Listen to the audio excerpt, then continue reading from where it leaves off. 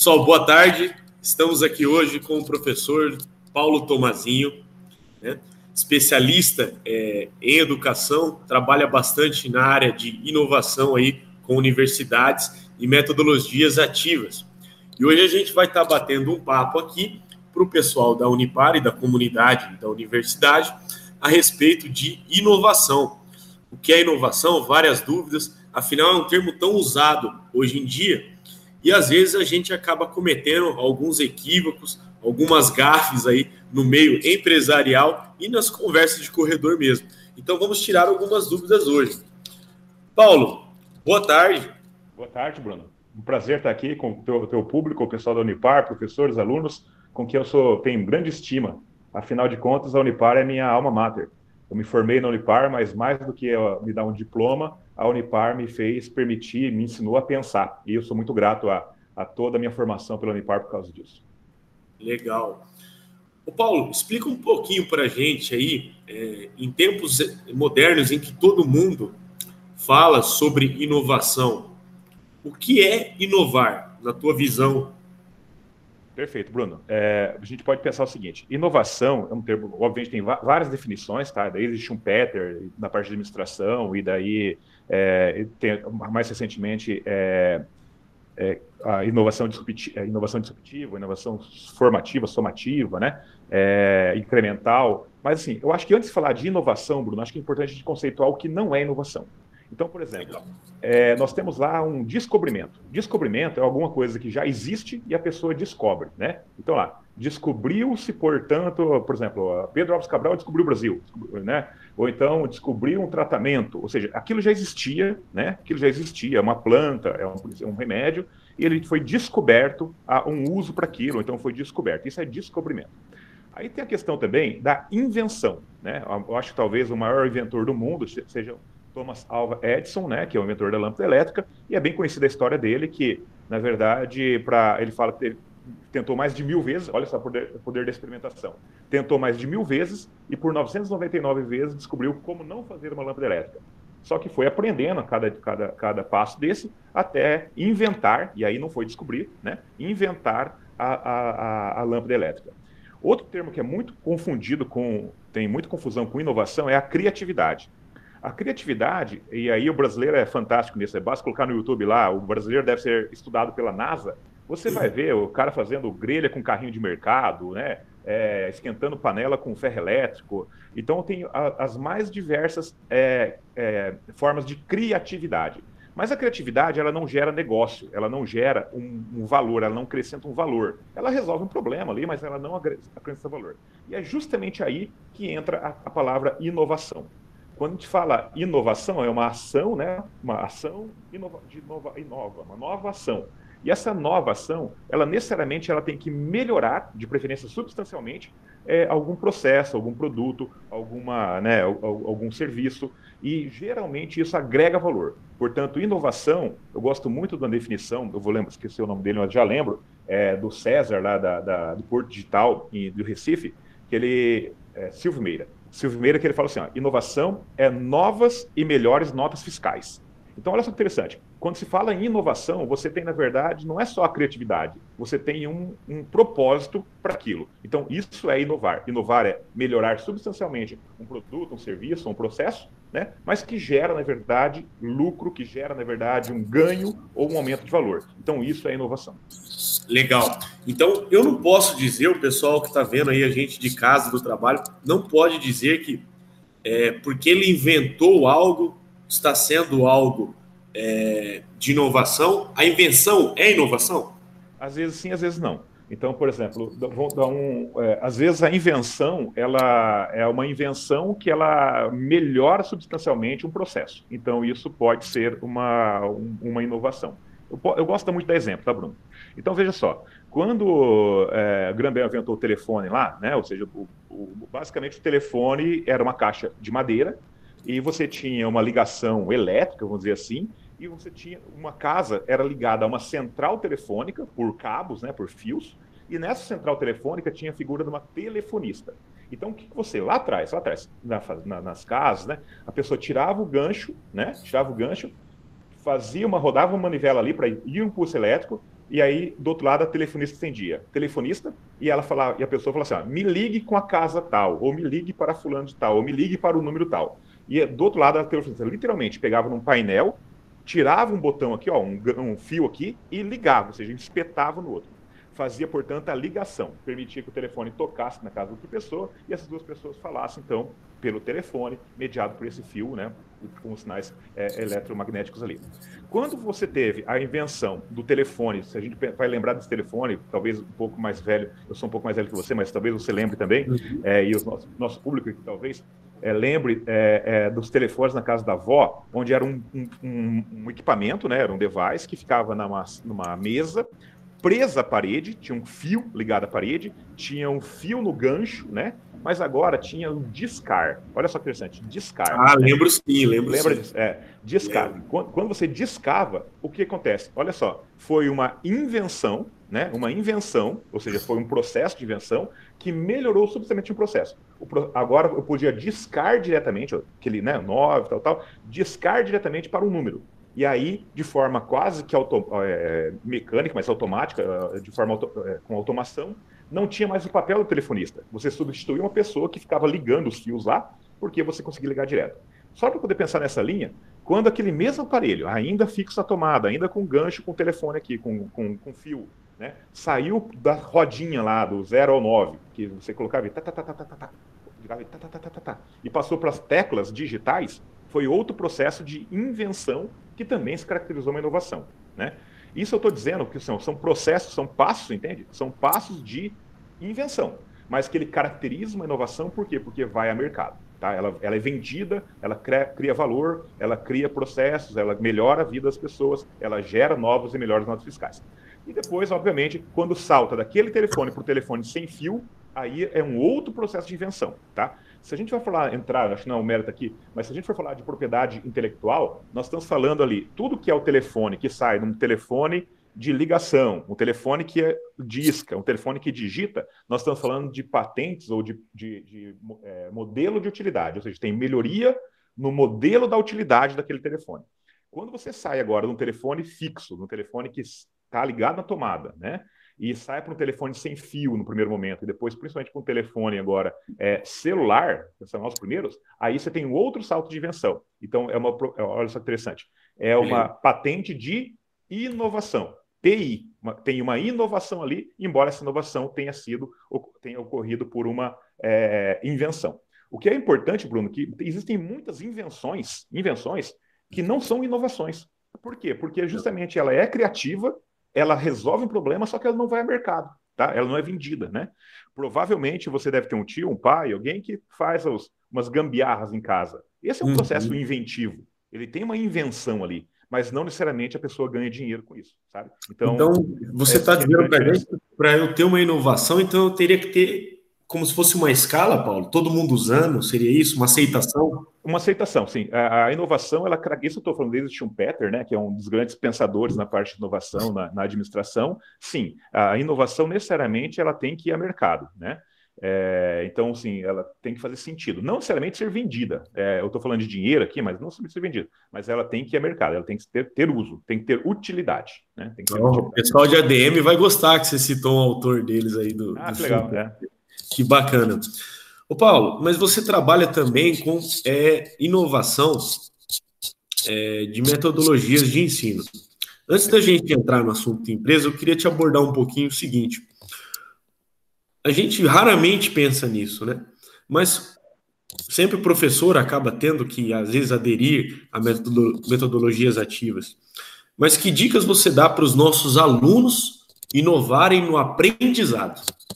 Cara, assim, na verdade, a melhor forma do aluno pensar em inovar no aprendizado, vamos pensar, a gente estaria ter um momento de processo, dá para inovar porque, na verdade, se ele absorve uma forma melhor, né, de aprender, ele vai ter um ganho, né? Ele vai ter um ganho para a sua vida pessoal, vida profissional. A melhor forma de aprender, e isso, né, a escola mata a nossa forma, a forma do ser humano aprender de forma natural. Bruno, se a gente for voltar a 200 mil anos atrás, nós estamos falando do homem das cavernas, né?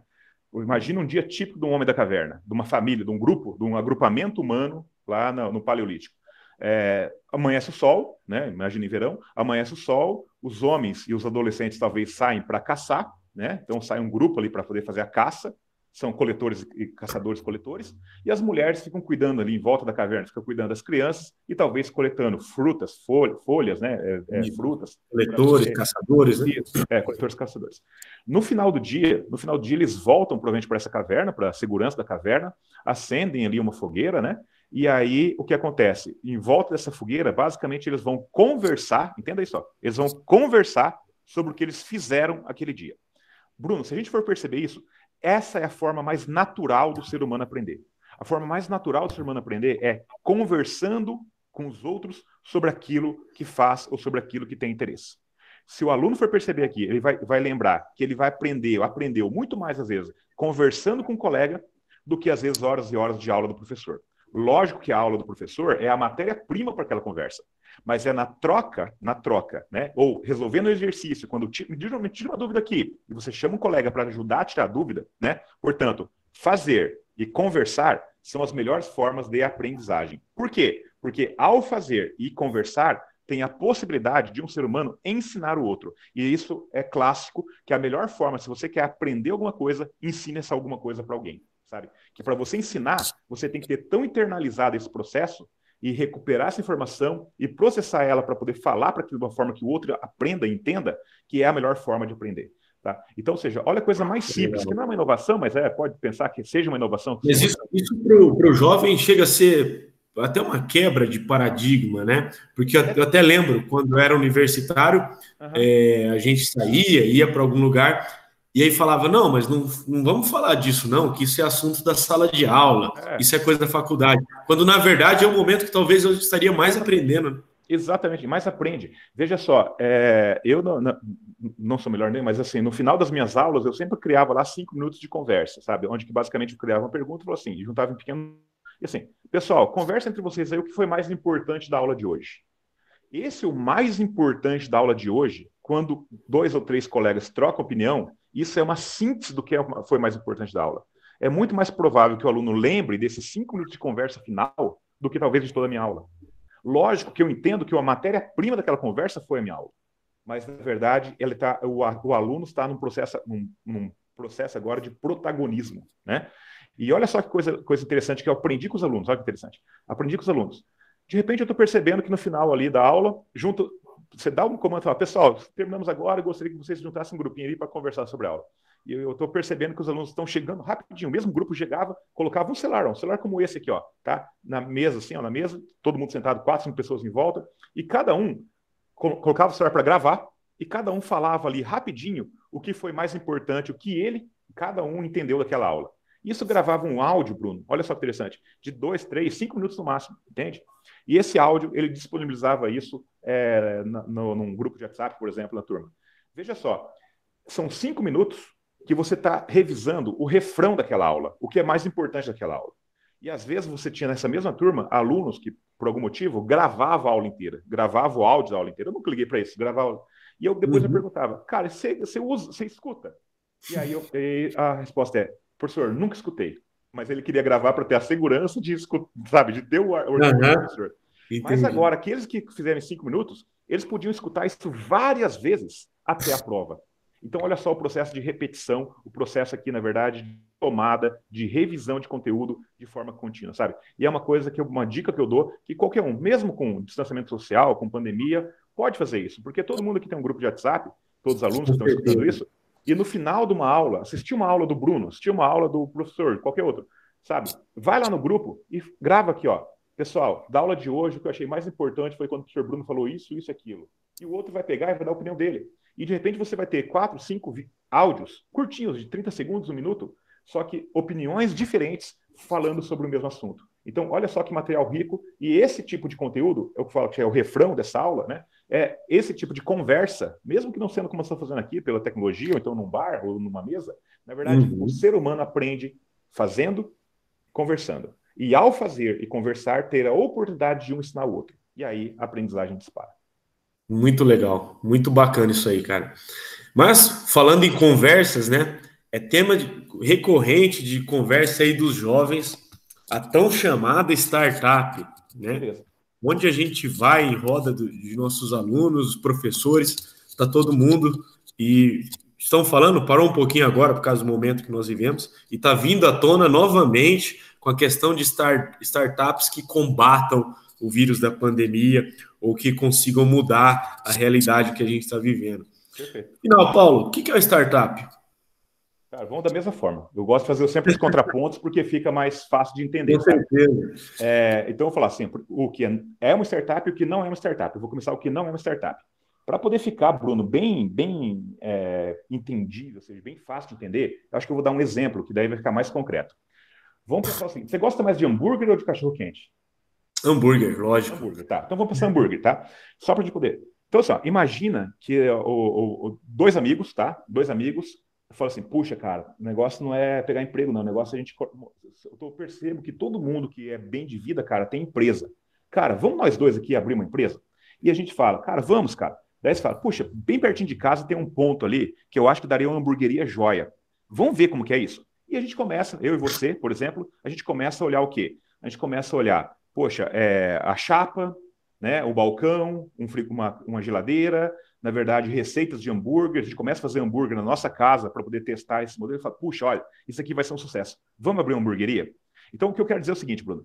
Hamburgueria é um negócio novo, ou seja, ele está saindo, não existia aquele negócio, aquela hamburgueria, e existia várias outras, mas aquela não existia, com aquele sabor de hambúrguer não existia, com aquele tipo de pão às vezes não existia, e a gente cria essa hamburgueria. Essa hamburgueria, ele é um novo negócio, mas não necessariamente ele é uma startup. Por quê? Porque, olha só, mesmo que for um sucesso danado, a gente começa a chamar os amigos ali em volta, depois os amigos chamam os amigos, daqui a pouco a gente conseguiu trocar lá uma inserção na rádio P por hambúrguer, sabe? Ou seja, o repórter vai lá e fala bem da gente, tal. Daqui a pouco os influencers na cidade de Instagram tá falando e bomba hamburgueria. Só que entenda o seguinte, eu quero que você imagine um gráfico, né? Que é assim, ó, a vertical é despesa, né? Na verdade é dinheiros, e a horizontal é tempo. Então você imagina o seguinte, para a gente ter hamburgueria, a gente vai gastar com aluguel, com energia, com água, com pão, com carne, né? Com gás, com funcionário, entende? Então eu tenho uma linha, entenda isso? Eu tenho uma linha nesse gráfico, horizontal nesse gráfico, que é a minha despesa. Se eu aumento, entenda isso, se eu aumento minha produção, se eu aumento minha venda de hambúrguer, eu vou ter que, não gasto de verdade, que por enquanto eu não vou precisar gastar com mais chapa, não vou precisar gastar com aluguel, talvez 1 ou 2 funcionários eu vou precisar colocar mais, mas se eu aumento o número de produção de hambúrgueres, eu tenho que necessariamente aumentar o meu investimento em matéria-prima. Ou seja, eu vou ter que comprar mais pão, mais carne, mais ketchup, mais maionese, mais queijo. Então, ou seja, entenda isso, entenda a minha mão. Se a produção aumenta, a despesa aumenta também. Então, a despesa a receita não descola da despesa. Isso é um negócio tradicional. E para entendendo isso, a gente vai entender agora startup. Tá? Startup, para adiantar, é qualquer negócio onde eu tenho uma despesa e em algum momento pode, não é uma certeza, isso a gente vai falar depois de modelos de negócio, de botar, em algum momento pode começar, despesa. Eu começo sem receita, aí de algum momento eu tenho uma receita que empata, e em algum momento, olha só que interessante, a receita, minha mão aqui, ela descola, olha só, ela cresce sem aumentar a despesa. Que negócio é esse? Aí está o start. Pode falar. Aí está o start, então. Exatamente. É o começo, mas para caracterizar a startup, necessariamente ela tem que ter essa característica da escalabilidade. Escalabilidade é essa eficiência, onde para você pode faturar mais sem necessariamente aumentar a despesa. Como é feito isso? Por exemplo, se agora nós temos outros 2 amigos, Bruno, nós dois temos hamburgueria, tá? Mas certo. Outros 2 amigos nossos, um de sistema e um de marketing, por exemplo, eles resolvem fazer um aplicativo, tá? Que é para pedir hambúrguer em casa. E aí eles chegam lá para a gente e falam, ô Paulo, você vende teu hambúrguer aí? Vendo. Você vende a quantos reais? A R$15. Cara, você estaria disposto a dar 10% para a gente poder fazer a venda pelo aplicativo? Olha só quantas pessoas nós já temos cadastradas no nosso aplicativo, vai aumentar as tuas vendas. Quando você fala vai aumentar as tuas vendas, eu vou conversar com você, Bruno, já que o nosso negócio é um negócio tradicional, e vamos fazer o seguinte, cara, eu acho que vale a pena, porque a gente já está vendendo bem, mas vender mais é melhor. Vamos pagar 10% para eles? E aí, esses 2 amigos nossos criam, portanto, esse aplicativo, e assim como eles fizeram com a gente, eles ganham 10% de hambúrguer de praticamente todas as hamburguerias da cidade. Entende? Então, veja só, talvez no final do dia, no final do mês, né, a gente teve lá aluguel, gás, papel, saquinho de papel, guardanapo, queijo, carne, né, para poder comprar tudo. E eles estão em duas pessoas, criaram um aplicativo, está no site, eles basicamente pagam lá R$ 100 de hospedagem de site, não tem aluguel, está fazendo a casa deles. E no final do mês, talvez o faturamento deles é muito semelhante ao faturamento da nossa hamburgueria. Só que com um detalhe, eles estão atendendo, por exemplo, uma cidade, entende? E daqui a pouco ele fala o seguinte, ele gostou muito de mim e de você, Bruno, esses nossos dois amigos. E ele fala assim, Paulo, um dia ele vai lá na nossa hamburgueria e fala, Paulo e Bruno, nós temos uma proposta para você aqui. Olha, nós estamos com esse negócio, é uma nossa startup, chama alguma coisa food aqui, vocês sabem o tanto que vendem por ela, né, por esse aplicativo, e agora a gente atende só essa cidade. Vocês estão pensando em abrir uma hamburgueria na outra cidade? O cara fala, puxa, não, porque dá trabalho para administrar, tem aluguel, deixar na mão de funcionário, acho que melhor não. Então, eu sei que vocês estão faturando bastante aí na hamburgueria, a hamburgueria está sendo um sucesso. Você não quer investir na gente, entenda isso? Você não quer investir na gente para a gente poder escalar ainda mais nosso aplicativo? Daí a gente pergunta, como que é isso?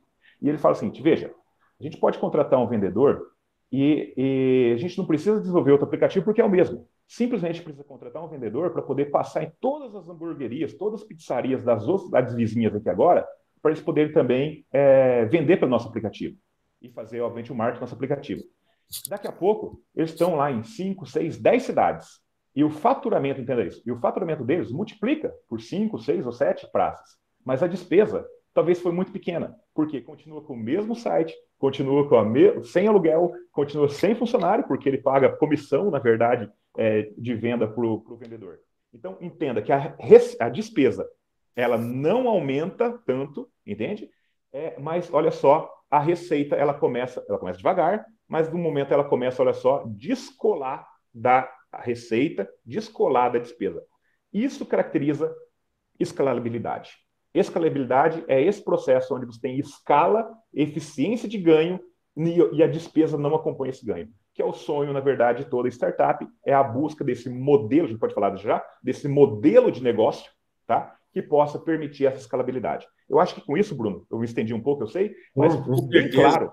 Contando a história, ficou bem claro. Muito bom. É uma startup e o que não é uma startup. Várias dúvidas nossas. Justamente porque eu acho que nem eu entendi essa questão desse processo de descolar da receita de um jeito aí em escala, né? Então, é fundamental para uma startup a questão da escalabilidade, pelo que você falou, né? Perfeito. E é difícil conseguir essa escalabilidade, Paulo? Então, porque veja só, se fosse um negócio, todo mundo tenta, né? Startups têm uma alta taxa de mortalidade. Por quê? O que é uma startup? Uma startup, ela entende um problema e ela tenta resolver esse problema, tá? Só que para resolver esse problema, nós temos praticamente três grandes fases. A primeira grande fase é tentar identificar como solucionar aquele problema. Tá? E ainda é papel, é PowerPoint, é ideia, né? É post-it. Eu estou na fase da ideação. Eu estou quebrando a cabeça ali com um grupo de amigos de como a gente pode resolver, por exemplo, esse problema de pedir comida em casa, tá? De uma forma fácil, né? De uma forma fácil. Óbvio, isso existe, né? Então não tem inovação nenhuma aqui. Por outro lado, identificamos, puxa, olha só, um aplicativo assim, a pessoa já pode pagar ou por cartão de crédito, ou pode depositar o dinheiro lá e ter créditos para poder pagar lá, ou pagar no motoboy quando entrega, mas facilita. Nesse aplicativo eu tenho uma lista de todos os restaurantes da cidade, todos os pontos de venda de hambúrguer, pizza da cidade. Nesse aplicativo eu tenho uma geolocalização, ou seja, ele já pega pelo GPS e ele não vai me falar um cachorro-quente que pode ser muito bom, mas está lá do outro lado da cidade, porque vai chegar frio, entendeu? Então eu posso pegar a pizzaria ou hambúrguer mais perto de mim para entregar mais rápido, sabe? Então tem várias tecnologias que pode ser pensado nessa fase de ideação. A segunda fase é a fase que a gente chama de construção. A gente tem que construir esse aplicativo para ver se funciona, né? Que chama teste de validação. A validação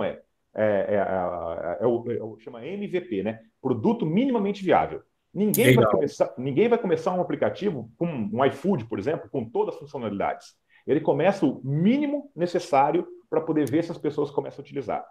Mas o mínimo necessário para o aplicativo, Bruno, olha só que complexo que é isso. Não importa se é Android ou iOS, isso é o que o cliente vê.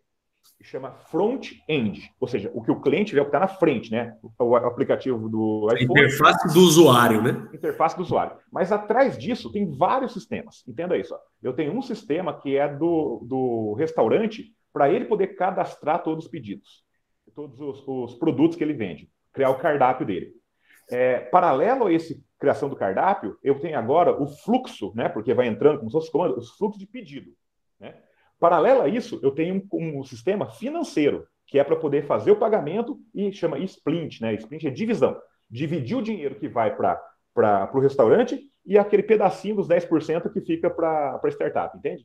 Entendi. Por outro lado, para o nosso lado aqui agora, tem um outro sistema, que é um dashboard, ou seja, um painel de controle, que é para poder saber agora quais restaurantes que vendem mais, quem está vendendo, quem não está vendendo, que tipo de cartão de crédito dá mais problema, se tem reclamação, se não tem reclamação, você entende? Então, é complexo isso. E isso custa para poder desenvolver.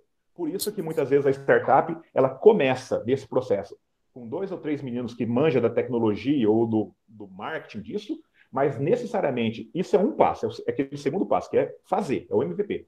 Agora, o mais complexo na verdade, é o go-to-market, né? Ou seja, é o ir para o mercado. Ir para o mercado é o seguinte, está todo mundo tentando alguma coisa. Então, você tem que provar o que você é de diferente para que o nosso hamburgueria lá, né? Para não ser mais uma no mercado, né? Não seja mais uma no mercado, entende? Legal. Então, e é essa que é a parte cara. Essa é a parte cara. A parte cara, como eu disse lá, não é fazer uma cidade. A parte cara é pegar o scale up, é escalar mesmo. Ou seja, aquilo que deu certo numa cidade, como que eu faço agora chegar em outras cidades, num estado inteiro, num país, ou então às vezes até de forma global. Aí está o desafio, então, né? O desafio é esse. É um processo. Paulo, você falou algo é um processo. Você falou algo interessante aqui que me deixou curioso. Vamos lá. Você falou tecnologia. Toda startup ela tem que ser da área de tecnologia? Não, mas a tecnologia facilita muito, Bruno. E eu digo o seguinte, mesmo que for uma startup, vamos pensar assim, por quê? Se a gente entenda isso, se eu tenho aquela questão da escalabilidade, é muito difícil eu escalar algumas coisas. Por exemplo, se eu tenho um atendimento na minha profissão, odontólogo, dentista, tá? Dentista tem uma cadeira, eu tenho talvez, no máximo, lá 12 horas por dia, concorda comigo? Então, se eu tenho uma cadeira, eu não consigo empilhar um paciente em cima do outro para poder atender todas ao mesmo tempo. Eu tenho uma limitação física de espaço e de tempo para poder fazer aquele... Então, ou seja, serviços, de modo geral, nunca ele é escalável, né? Então, ou seja, principalmente manuais, né? Nunca vai ser escalável. Então, mas, por exemplo, existem startups na área, por exemplo, jurídica, tá? Entenda isso, é um serviço. E tem um advogado ali. Só que acontece, ele vai ter tecnologia também, só que uma tecnologia que não necessariamente está na frente, ou seja, está na frente do cliente. O cliente ele pode entrar num chat e ele coloca as dúvidas deles. Eu posso dar, não vou lembrar o nome, mas tem uma startup que é bem famosa, que ela faz petição, né? Ou seja, ela faz, não sei se é petição o nome também, mas ela entra ela faz um processo, ela constrói um processo para quem viaja e extravia a mala. Entenda isso, Bruno. Para quem viaja e perde mala, a mala não chegou, a mala foi roubada, você entenda que a legislação é bem curtinha, ou seja, ela não tem muita variação. É bem específica, né? Específica, entende? Então, o que acontece? Acontece que a pessoa pode lá descrever, aconteceu isso, isso, isso comigo, e, na verdade, assim, um advogado, ele consegue fazer um copia e cola de, talvez, centenas de processos por dia, entende? Por quê? Porque o escopo é pequeno. Não importa, ele vai mudar basicamente o destino, o aeroporto, o valor da mala, o que tinha dentro e a companhia aérea, entende? Agora, o número da lei, o valor lá que você pede como indenização, isso já está tudo pronto, entende? Então, ou seja, ele tem um template que basicamente ele faz. Então, ele se torna um serviço escalável, entende? Mesmo sem tecnologia. A tecnologia é o editor de texto ali. Mas é raro, sabe, Bruno? Porque normalmente a tecnologia ela permite esses processos repetitivos, né, sem a função humana. Então, normalmente, uma startup ela tem uma base tecnológica, mas por definição de startup, ela é um empreendimento humano, são pessoas, né? São pessoas que juntam para ajudar pessoas. No fundo é de pessoa, né? Pessoas para resolver problemas de pessoas. Pode ser de empresa, mas na empresa é que tem pessoas que estão com problema lá também. Sempre vai envolver pessoas. Vai envolver pessoas, né? Então, quando fala assim, o CNPJ nada mais é do que um conjunto de CPFs, né? No fundo é isso, né? Você tem uma empresa gigantesca, mas tem diretor, tem cliente, é CPF. Então, assim, pessoas para resolver problemas de pessoas. Mas olha só, que opera, isso é Steven Blank que faz essa definição do Vale Suíço. Ele fala assim, startup é uma entidade humana, né? É uma organização humana que resolve problemas de pessoas, né? Resolve problema, busca a resolução de problemas de pessoas num cenário de extrema incerteza, buscando um modelo de negócio, né? Escalável. Então, veja, olha só que coisa importante aí. Um cenário de extrema incerteza. Porque eu sei o problema que eu quero resolver, mas não tenho nem ideia qual que vai ser esse caminho para poder resolver esse problema.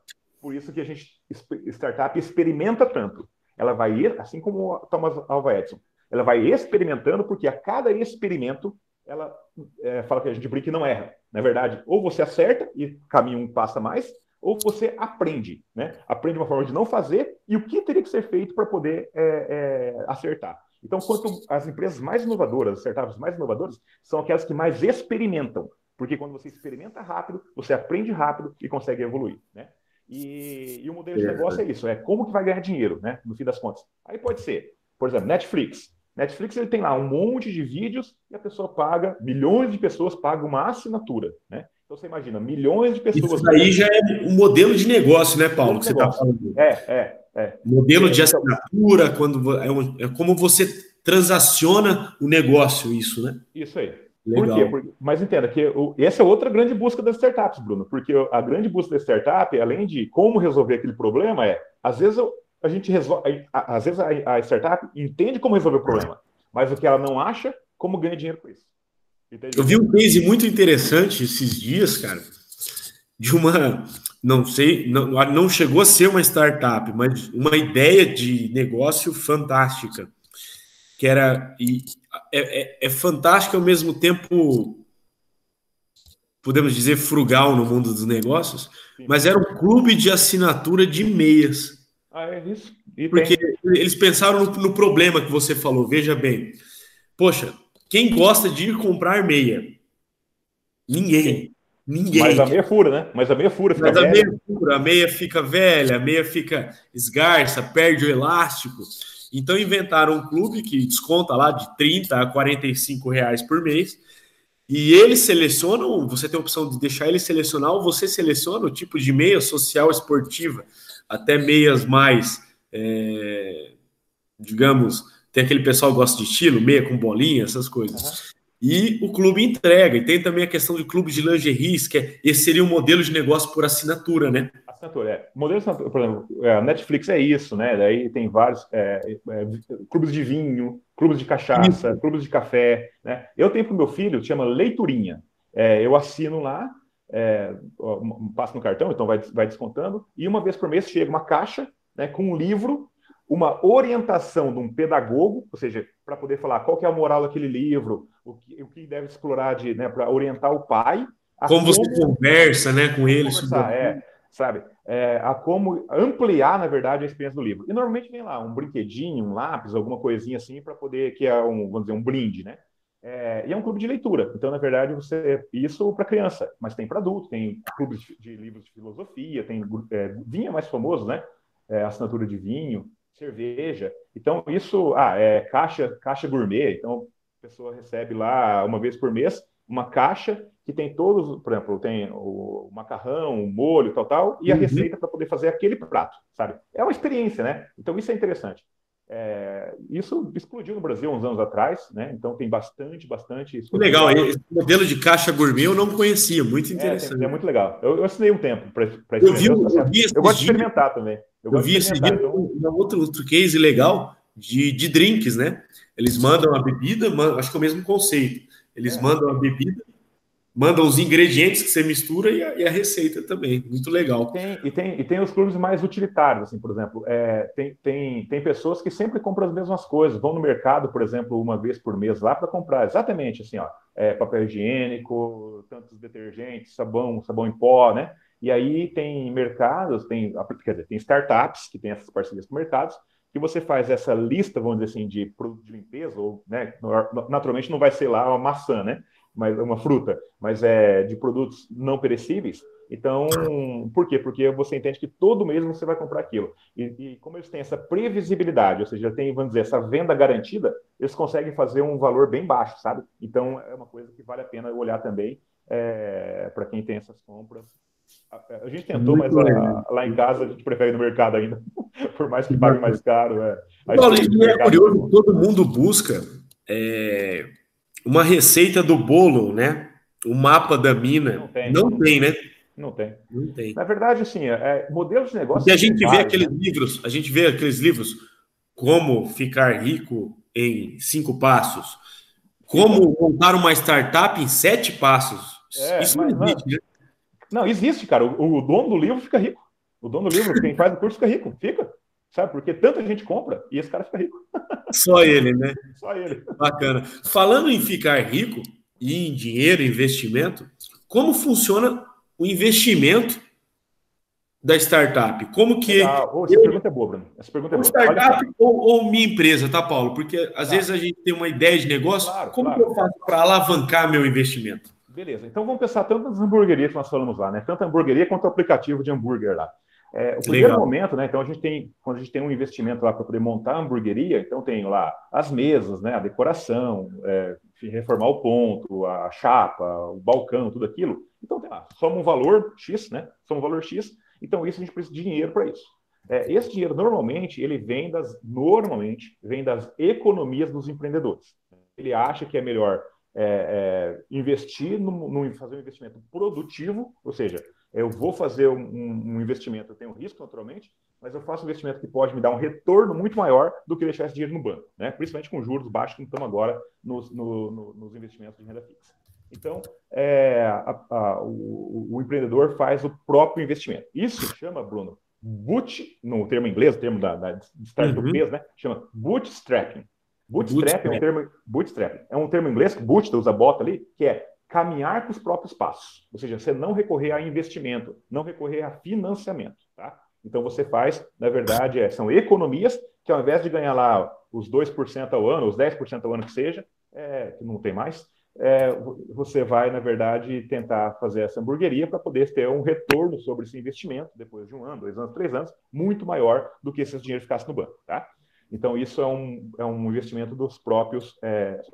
Em startup, quando se fala em tecnologia, eu falei para você que às vezes tem aquela fase de ideação, né? Ideação é como que vai fazer, como que são as telas, o que vai ter, pode ser post-it, papel, né? Ou seja, você está planejando, mas na hora de colocar isso em código, né? Ou seja, de programar isso custa. Então, normalmente, aí tem um nível. Eu gosto disso. Eu sou investidor anjo, não, eu sou investidor seed. Eu gosto da startup quando ela está nisso. Assim, ela achou uma ideia e ela precisa tirar essa ideia do papel, tá? Por quê? Porque normalmente é um valor menor de investimento, porque é um investimento só para o desenvolvedor, só para os meninos ali construírem um aplicativo, né? Quando constrói esse aplicativo, entenda, agora ele tem um MVP, funciona. Se ele clicar lá, ele clica e compra, e chega o hambúrguer, entende? Só que isso aí ele não provou ainda uma startup. Agora, veja, eu preciso de mais gasolina nesse motor para poder com o vendedor, por exemplo, para poder tornar isso conhecido. Marketing, porque as pessoas têm que baixar esse aplicativo e os restaurantes, né, e os lanches têm que conhecer esse aplicativo e cadastrar lá. Então, essa é a parte cara. E aí, normalmente, o investimento nisso, então vamos lá, bootstrapping, seed é semente, que é para simples nascer, né? Agora ela precisa ter sol e energia, o combustível. E agora vem um investidor que chama anjo, tá? Só para dar noção de valores, acho que é interessante isso. Um investimento seed, ele vai até uns 50 mil reais, sabe? Então, e você fica, normalmente, sócio dessa empresa em 10, 20, 30%, dependendo do que eles precisam. O investimento anjo, ele já parte lá de uns 100 mil reais e vai até 1 milhão de reais, tá? E, naturalmente, você fica sócio dessa empresa também. E o anjo, qual que é o papel do anjo? O papel do anjo é fazer com essa startup, justamente, olha só, ela comece aquela faturar e comece, na verdade, a ter aquela escalabilidade. Porque quando você consegue provar, validação do teu projeto, validação do teu startup, que é, se eu coloco R$ 1 aqui, ele sai R$ 1,80 do outro lado, ou se eu coloco R$ 2 aqui, ele sai R$ 5 do outro lado, opa, isso virou uma máquina, concorda? Então agora é hora de procurar em fundos de investimento ou grupos de pessoas, grupos de anjos, que entram com investimento que a gente chama Série A. Esse Série A no Brasil é um investimento entre 500 mil a 3 milhões de reais, mais ou menos, tá? que é, na verdade, o que vai levar a empresa a realmente se transformar a startup realmente se transformar vamos dizer, numa empresa que tem faturamento, que tem bastante funcionário, que tem processos bem definidos, que tem faturamento alto, né? E que tem a lucratividade. Veja, todas essas pessoas, esses investidores, como que elas ganham dinheiro? Elas ganham dinheiro quando elas passam de um estado para o outro. Olha só, eu gosto do seed lá porque é pouquinho dinheiro, que quando eu arrumo um anjo, ele por exemplo, aquela coisa que eu coloquei, por exemplo, R$ 50.000 e fiquei com 20%, entende? Então, eu estou falando que, na verdade, esse negócio vale 50 mil. Só que agora nós fizemos o aplicativo, e esse aplicativo já tem cliente, ele funciona. De uma hora para outra, isso vale agora 1 milhão. Você entende? O valuation dessa empresa agora, ela já está provada. Então, quando entra um sócio agora que coloca R$ 100.000, ele fica sócio de 10% dessa empresa. Então, só que R$ 100.000, eu posso vender parte da minha porcentagem, né? É uma opção do investidor, que chama diluição ou não diluição, né? Eu posso, na verdade, pegar dinheiro. Se eu pego o dinheiro e põe no meu bolso, esse dinheiro chama cash out, ou seja, o dinheiro que sai da empresa, né? Entrou um novo sócio, eu pego o dinheiro e entrego uma parte da empresa para ele ficar na empresa. Cash out. Normalmente, Bruno, eu falo que é o mais comum de todos, tá? É você ter um cash in. Ou seja, o cash in fez o investimento, provou que essa empresa dá certo, vem um novo investimento mais pesado, esse dinheiro todo é para ser usado na empresa e não para o sócio. Entende? Não põe dinheiro no bolso. O dinheiro vem na empresa para acelerar a empresa. Por quê? Porque ganha quando essa empresa ela começa a faturar, e então o valor dela, chama valuation, o valor dela aumenta. Então, aquilo que lá atrás eu coloquei 50 mil em 20%, agora se essa empresa vale 2 milhões, né, eu tenho 20% de 2 milhões, entende? E aí é o momento em qual momento que você vai querer sair. Então, tem investidor que, na verdade, faz o tiro curto, né, ou seja, ele quer o quanto antes retornar o dinheiro, e tem investidor que fala assim, poxa, eu vou colocar um dinheiro aqui que talvez, né, lógico, se perder eu vou ficar chateado, mas eu acredito no projeto que eu quero colocar o dinheiro aqui, porque de repente esse negócio em 2, 3, 5 anos, né, tem um valuation muito grande, às vezes você tem uma mini aposentadoria aí, entendeu? Pô, que legal essa. Só para concluir, Bruno, isso chama investimento assimétrico, ou seja, você sabe, vou dar um exemplo, se eu coloquei 50 mil numa empresa, eu sei que no máximo eu posso perder 100%, concorda comigo? Perder 50 mil, entende? Ou seja, se eu tenho aqui 0, tem 50 negativo. No máximo, deu tudo errado, eu perco 50 mil. Mas se essa empresa vale 2 milhões depois, os meus 20% agora vale 400 mil. Você entende? Ou seja, olha só o J, entenda isso. Olha o J que ela fez aqui, ó, do valor, olha o J, sabe? Então, ou seja, você tem um investimento, lógico, isso é investimento que tem risco de perder. Então, não é tão simples assim. Se quem está escutando aqui pensando como investidor, vai estudar. Tem curso, tem programas, tem coisa boa para isso. Converse com investidores, tá? Mas o que eu falo é o seguinte, é um investimento assimétrico porque você sabe o que você pode perder, mas você não sabe o que pode ganhar. E esse que não pode ganhar tem um chamado um fator, né? Ou seja, são várias vezes aquele investimento inicial. Então, eu acho que vale a pena diversificar investimento de startup. Por quê, Bruno? Porque, assim, se eu deixo esse dinheiro no banco, ele vai render 6% ao ano, entende? Vai render? Vai. Só que vai resolver minha vida? Não. Agora, corro risco de perder? Corro. Mas se der certo, sabe? Às vezes é um investimento que você talvez teria, assim, ó, é um retorno sobre o investimento que você teria que ter um patrimônio muito grande para estar investido em banco para poder ter aquele rendimento. Então, é uma forma de... Essa dica eu acho muito fantástica, Paulo. Porque, quando a gente fala de startup, todo mundo fica focando em negócios, em receitas de bolo, e quase ninguém explica isso que você explicou aqui hoje para os nossos alunos. Que eu tô falando de trincheira, né? Tô falando quem tá no pescoço, quem já teve startup, quem já ganhou dinheiro de startup, quem perdeu dinheiro de startup, o caminho das pedras, ninguém fala disso, né? Porque quando a gente fala de ideia, é muito fácil ficar discutindo ideias legais, cases legais. Agora, vamos falar efetivamente de como fazer, a gente começa por aí. E que dica que você dá, onde que as pessoas podem buscar essas informações que você falou aí? De repente, se a pessoa busca um site, você recomenda algum portal para a galera? Bruno, você sabe que eu trabalho, que eu estudo, na verdade, eu faço pesquisa, né? Eu estudo de fato a aprendizagem, sabe? Então, assim, uma coisa que eu sou mais apaixonada na vida é não só em aprender, eu sou um curioso nato, mas é principalmente como o ser humano aprende. Isso é o que me fascina. Então, lógico, eu posso falar aqui uma série de cursos, né? Então, sites, por exemplo, startse.com é um portal do Infomoney, né? Esse Start, hoje, ele saiu como portal do Infomoney, hoje é uma empresa, é uma startup, uma startup de educação, né? Uma startup de eventos na área de startups, ele ensina startup, ensina investimento, ensina inovação, né? Mas começaram com um blog. Eles começaram com um blog de conteúdo falando de inovação, startup. Então, veja só, acharam um modelo de negócio, que foi eventos e cursos, e eles, então, monetizam, ganham dinheiro com isso, tá? Então, o Start tem cursos fantásticos, tá? Outra sugestão que eu dou, se você entrar num site que chama Udemy, Udemy.com, tá? É o maior portal, acredito, a maior escola do mundo, assim, tem cursos, tem, sabe, 16 milhões de professores lá, uma coisa assim, tem 50 milhões de alunos, sabe, no mundo todo, e tem curso do que você imaginar. E joga lá, startup, investimento, você vai ter bons cursos, baratinhos, a R$29, R$39, que são bons cursos, e a relação custo, olha, esse investimento, o que eu falo que é o investimento assimétrico. Vai descolar. Então, você investe R$39 e às vezes tem um curso maravilhoso. Mas tudo isso é curso. Curso é horas e horas assistindo aula, horas e horas fazendo atividade. Aprender, Bruno, aprender é aquilo que nós conversamos nas conversas. Junte com quem tem startup, vá para um ecossistema que tem startup. Se a tua cidade não tem, vá em outra cidade, visite esses sistemas, converse com as pessoas que têm startup, participe de grupos de WhatsApp, grupos de Facebook, grupos de LinkedIn, de empreendedores de startup, tá?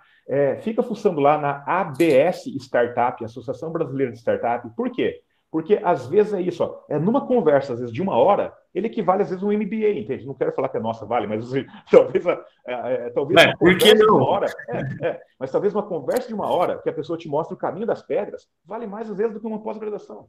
Você entende? Não que a pós-graduação não seja importante, não estou falando para você não fazer, eu estou falando para você encurtar a tua curva de aprendizagem, sabe?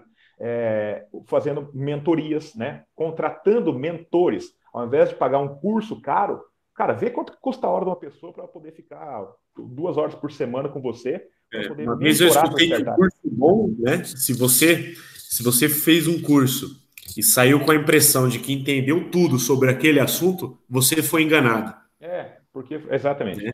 Porque você tem que sair do curso ou do bate-papo com mais dúvidas e com vontade de aprender mais sobre aquilo. É isso aí. Se você saiu se achando uma autoridade, você foi enganado. Então, acho isso uma brincadeira, lógico. Mas isso está na minha tese de doutorado. Eu chamo isso de ilusão de influência. Ilusão de influência é quando o aluno fica satisfeito com a aula. Ou seja, o professor começa com começo, meio e fim, explica tudo, o aluno fala, entendi. Só que ele entendeu, mas não aprendeu ainda. Porque entender e compreender é bem diferente de aprender. Aprender... E não sai da zona de conforto, né, Paulo? Exato. Nossa, que aula gostosa hoje. Entendi tudo. Se você, no outro dia, perguntar daquela aula, não lembra mais nada.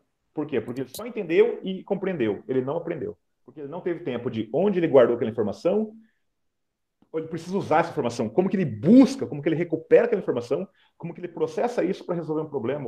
Então, isso é aprendizado, sabe? Aprendizado é a aplicação prática. Aprendizado hoje, na verdade, é mudança de comportamento, não é memória. É mudança de comportamento. Quando você muda o teu comportamento, você tem aprendizagem. Muito legal. Paulo, vamos encerrar, então. Estamos aqui com 1 hora de conversa aqui. Quer encerrar isso? Começar outra? Não cansar os nossos telespectadores, nossos alunos e a galera aí da comunidade da Unipar. E deixar, como eu disse aqui, o pessoal com um gostinho de quero mais do nosso bate-papo aí, né? Legal, já deixo de antemão o convite para o professor Paulo para nós gravarmos o 2º episódio, que com certeza tem muitos tópicos que nós não cobrimos aqui, tá? Mas eu acho que o pouquinho que nós falamos, Paulo, e com as tuas explicações aí, deu para a galera sentir um pouquinho o que é uma startup e entender finalmente o que é e o que não é startup e inovação. Eu acho que esse é fundamental para todos nós, né? Do nosso bate-papo, o objetivo era esse, era mostrar o que é inovação e o que não é inovação, né? Então, missão cumprida, professor Paulo, muito obrigado, né? Se quiser deixar um recado final para a galera, fica à vontade aí. Só agradecer, Bruno. Agradecer, na verdade, pelo convite teu, pelo convite da Unipar, né, e do CIAPE, dos programas que você coordena, e agradecer o tempo e atenção, né, seja professor, seja aluno, ou seja comunidade, né, que está aqui nos assistindo, nos escutando. Não sei exatamente como que vai esse material para o ar, se vai ser só o podcast ou se vai ser... Somos multiplataformas, irá de vídeo, irá de podcast. E é uma delícia, cara. Uma delícia. E conte comigo, assim, nesse assunto, vamos bater papo, cara, porque é conversando que a gente mais aprende. Com certeza. Galera, muito obrigado. Esse foi nosso bate-papo, então, nosso talk de hoje com o professor Paulo Tomazinho. Paulo, valeu. Uma honra. Obrigado. Gratidão.